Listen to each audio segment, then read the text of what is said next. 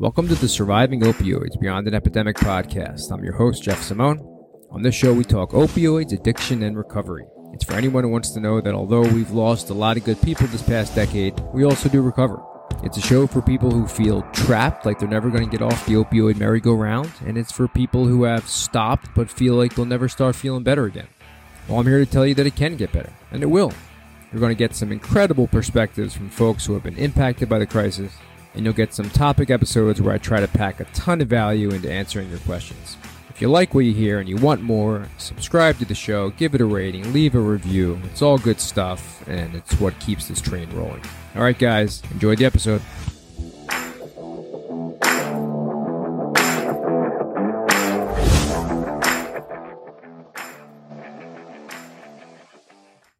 What's up, guys? Welcome to Surviving Opioids Beyond an Epidemic podcast. I'm your host, Jeff Simone. I'm a doctor of pharmacy and advanced dietary supplement advisor by training. I'm a certified life coach, certified recovery coach. I do one-on-one work with reaction recovery, and I do group coaching with the Reframe Thrive community on the Reframe app, which is available on iOS only right now. Personally, I ended a 12-year opiate addiction in 2016, and one day at a time, I am getting better. I started reaction recovery and this podcast and the YouTube channel and Instagram. Everything that I do in this space is for one purpose, and that is to push back against this myth in the recovery world that you quit using drugs and somehow your life just starts getting magically better. That's not what happens, and if you think that that's what happens, you're setting yourself up for trouble. We do get better, we do recover, but it takes a lot of intentional, repeated effort. So that's what I do. That's what I'm all about. I try to help people figure out what that looks like for them because it's different for everybody. There's no one template that you can force on everyone. If there were, we would have found it already. So that's what I do. And then I keep the accountability dialed up to help those new behaviors turn into habits. And then those habits eventually become new neural pathways in the brain. And that's what we can consider recovering. The format of this show so far has been guest interviews. And I'm going to keep doing that. But I've also decided to throw in these little topic talks in between. For one, it's going to help me, save me some time. I didn't realize how time-consuming it is getting guests and preparing a little bit and editing the audio and the video and chopping up these little clips for social media. So I started feeling the pressure to keep that going at a once-a-week pace. So full disclosure, that's a big part of it for the format change, but also in terms of value per unit time, this is probably the best bang for your buck. And I'll start polling people on Instagram and I'll ask what everybody prefers. And I wouldn't be surprised if these shorter videos are what people like. So I enjoy the interviews and I know that a lot of you guys do too, but they tend to get a little bit long and it's hard to keep us attentive these days. And it happens to me too, I know that one of my interviews is getting boring. When I start to edit the video, and I find myself getting bored. That's not a good sign for how well the episode's going to do. So that interview format, doesn't appeal to everybody. But what I can do is to try to give, some of these little condensed messages for maybe 20 minutes or something that kind of seems to be the sweet spot for attention on a given topic, or at least that's what I've been told. And now this one here that you're listening to is. Yeah, it's probably going to be a little bit longer. I don't know because I'm doing this intro and I'm rambling a little bit. But I want to give you an idea of what my mindset is with all this. I want this to be a lot more casual. We're just having a chat or something. And my plan is to record these once. By the way, I have this horrible, perfectionism thing that I used to consider a strength, but it's not at all. It's actually a terrible vice that has hurt me throughout my life in a lot of ways. So I have to commit right at the outset here not to be wasting a full day re-recording these episodes until I get them perfect or something. I'm going to press record and whatever comes out. Unless maybe I say something factually inaccurate that I catch right afterwards, I'll go back and cut that out. But for the most part, this is just going to be what you hear is what you get. Putting aside perfectionism is what has let me get started on everything that I've done online so far. All the video and the audio stuff, talking in front of a camera. I knew nothing about any of that crap, but like my motto has just been, just start and you'll get better. Plus, it's better to start low, and then when I look back on my progress, I feel like I've really improved. You don't want to start making something awesome. Then there's all this pressure to kind of keep it going. You want to kind of work towards that. So, okay, so that's what's going on with this show. That's the basic idea behind it. I asked you guys on an Instagram story to give me some topics for these episodes. So I wrote, a bunch of them down. And then one of them was ego fatigue. Okay, this idea of ego fatigue, which I happen to know, a pretty good bit about. And it's a really cool topic. And I've never really hear anybody talking about it. Okay, so I just figured, okay, maybe I'll start here. We'll throw this out. We'll see if this resonates with people.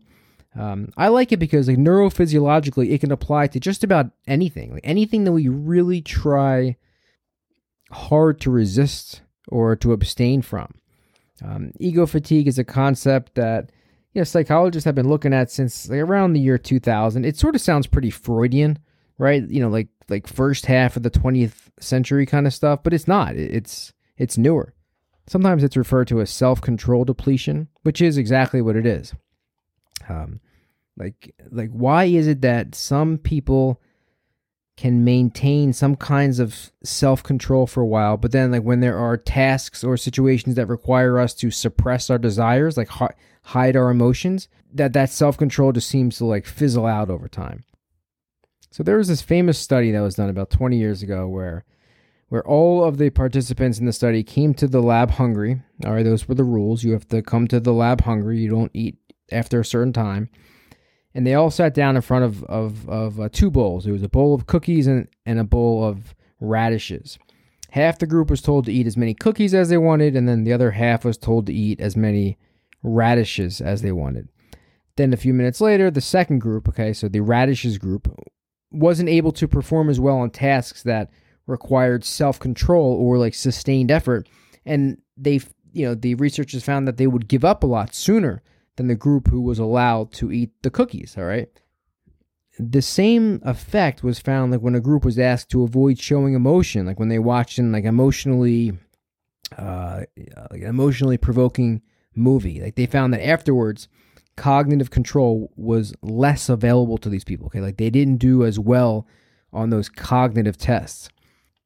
And this experiment has been repeated over and over with all sorts of little changes and adjustments, and the results are indisputable. When somebody suppresses their desires or their strong impulses for some period of time, whatever cognitive machinery of self-control is at play gets worn down or fatigued, if you will, and it starts to become dysfunctional. So what did the neuroscience show, though? Because that's what everybody was, as all these studies started to get done, well, it was right around the time that we were really able to start mapping the brain very well. So, it's one thing to have these, psychological tests. It's another thing to have the test and then, couple that with the actual neurobiology. Okay, so what did that show? Well, because anytime that we do studies like this, that we want to know what the brain looks like. There was this guy at the University of Toronto that showed that the brain waves that were involved with self-regulation, when they were measured while people were trying to avoid mistakes, for example, they became weaker with ego fatigue, but only when they actively try to suppress their feelings. Other kinds of emotional control. So stuff like reinterpreting, if somebody's trying to interpret a past event or something, that did not cause this ego fatigue. So just the act of focusing on a task or thinking about something very hard, that didn't disturb these brainwaves.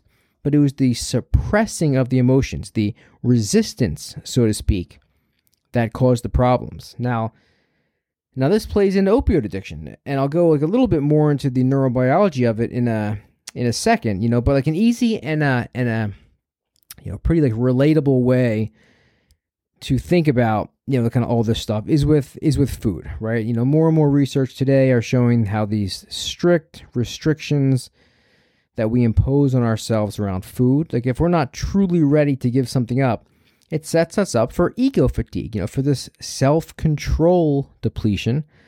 It's a real and it's a measurable and a repeatable phenomenon.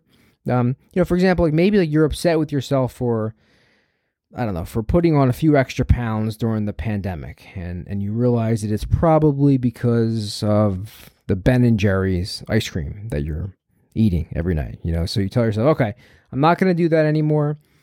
No more ice cream. I'm not going to buy it, or if I do buy it, it's only for, my husband or my wife and the kids or something. I don't know. Well, then what usually happens, what usually happens is for a few days, zero ice cream at all. You're feeling good about yourself. Then suddenly that willpower that was so strong right out of the gate, it just seems to vanish away. And not only are you back to eating it, you now find yourself on the couch, polishing off 2 pints instead of your usual one, almost like your body's making up for lost time. That's kind of what it feels like. Well, maybe that's not you, maybe that only happens to me, but there is science to back it up. Like the fMRI brain scans. The fMRI brain scans show us that when this ego fatigue process is going on, it is increasing activation in the brain areas that are related to emotional meaning. Okay, so like the amygdala, the orbital frontal cortex in this case, and then at the same time, it's reducing the communication between those two areas and then what's known as the dorsolateral prefrontal cortex, which is where information and self-control are brought together. So it's choking off that line of communication that needs to bring those two areas together. And if I have any brain science nerds out there who follow Nora Volkow's team at the National Institute of Drug Abuse, and she's been there forever, man, Nora Volkow. God, she's probably... Here, let me ask. Alexa, how long has Nora Volkow been at the NIDA? Let's see what she says. Here's something I found on the web. Okay. According to psychiatry.org, Nora D. Volkow, MD, became director of the National Institute of Drug Abuse, NIDA, at the National Institutes of Health. Okay, let's go. Wow, 2003. So she's been there for 18 years. Man, that's a pretty long tenure. I knew she was there for a long time. I don't know what the process is over there for them to recycle leadership. Maybe you get in and you're just there until you die. I don't know. It's like a monarchy or something. Anyway, okay, so this process, this process of the dorsolateral prefrontal cortex going offline, okay, when they say going offline, they mean that when you look at the fMRI, there's not much blood flow or activity, but that lack of activity, that's common to literally all of the current addictive disorders that we study. Binge eating too, same thing. So this is a big part of the reason why addiction has been labeled a primary brain disease by the medical community, and they're so resistant to making any changes to that, because the brain changes can be seen in the lab. They can be seen, they can be measured, they can be repeated, and they're consistent across all of these addictions, So although people in the recovery community and the general public will question addiction as a brain disease, by the usual definition of the word, the NIDA will never back down from that because they have the brain imaging to point to now, versus several decades ago when they didn't. But this also explains why, for any bad habit at all, and for the sake of this discussion, I'm kind of considering addiction also to be a bad habit, okay, which it is.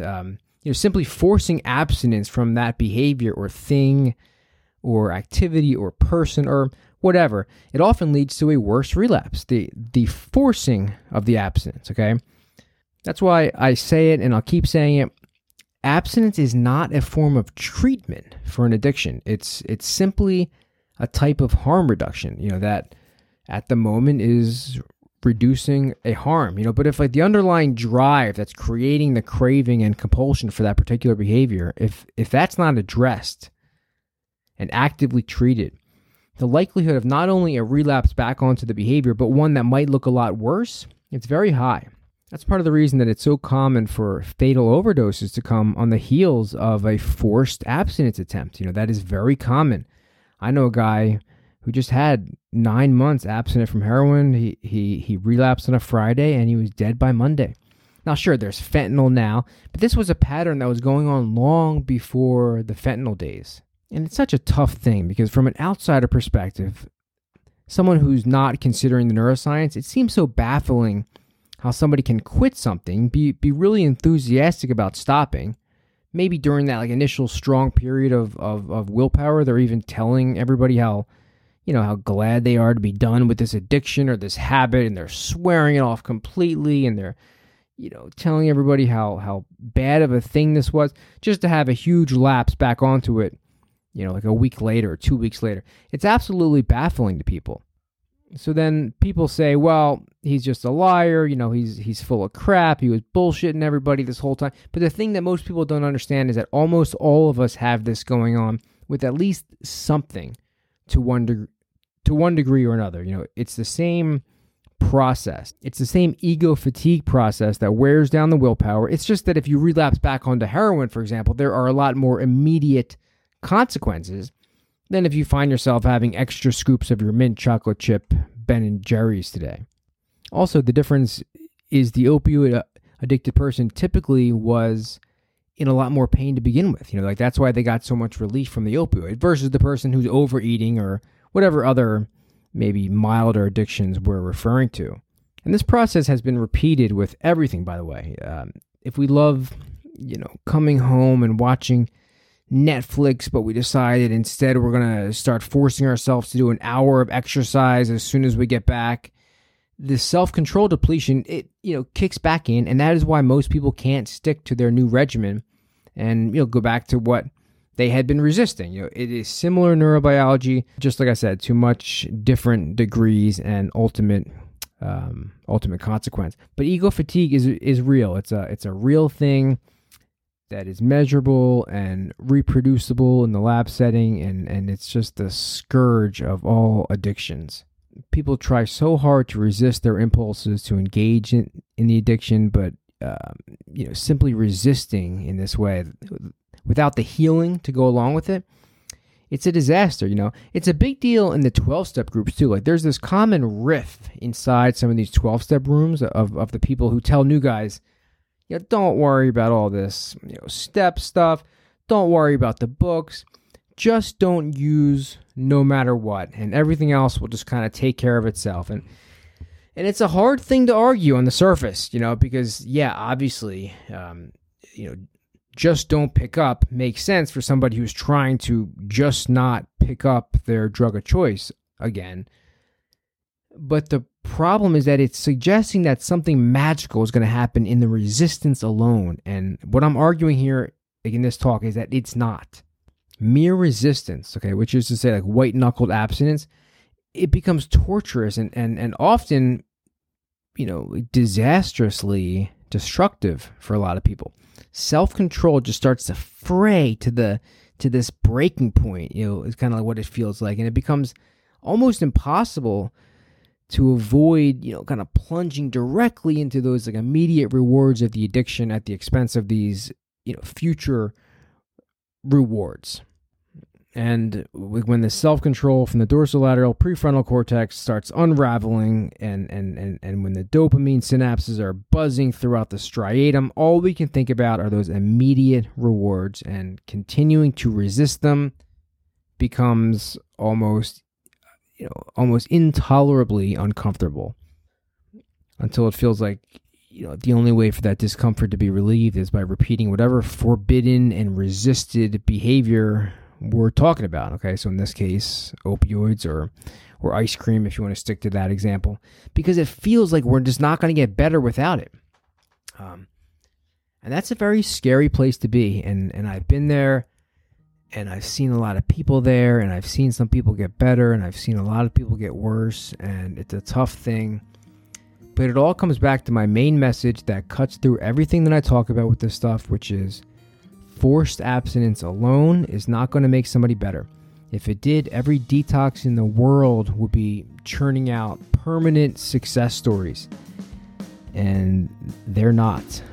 You also need to actively start to reorient your life, changing behaviors, addressing root traumas, finding reasons that we don't need to use that drug anymore or that behavior, so that we're no longer relying on willpower and resistance, so that we don't have to worry about the willpower running out or fatiguing, if you will.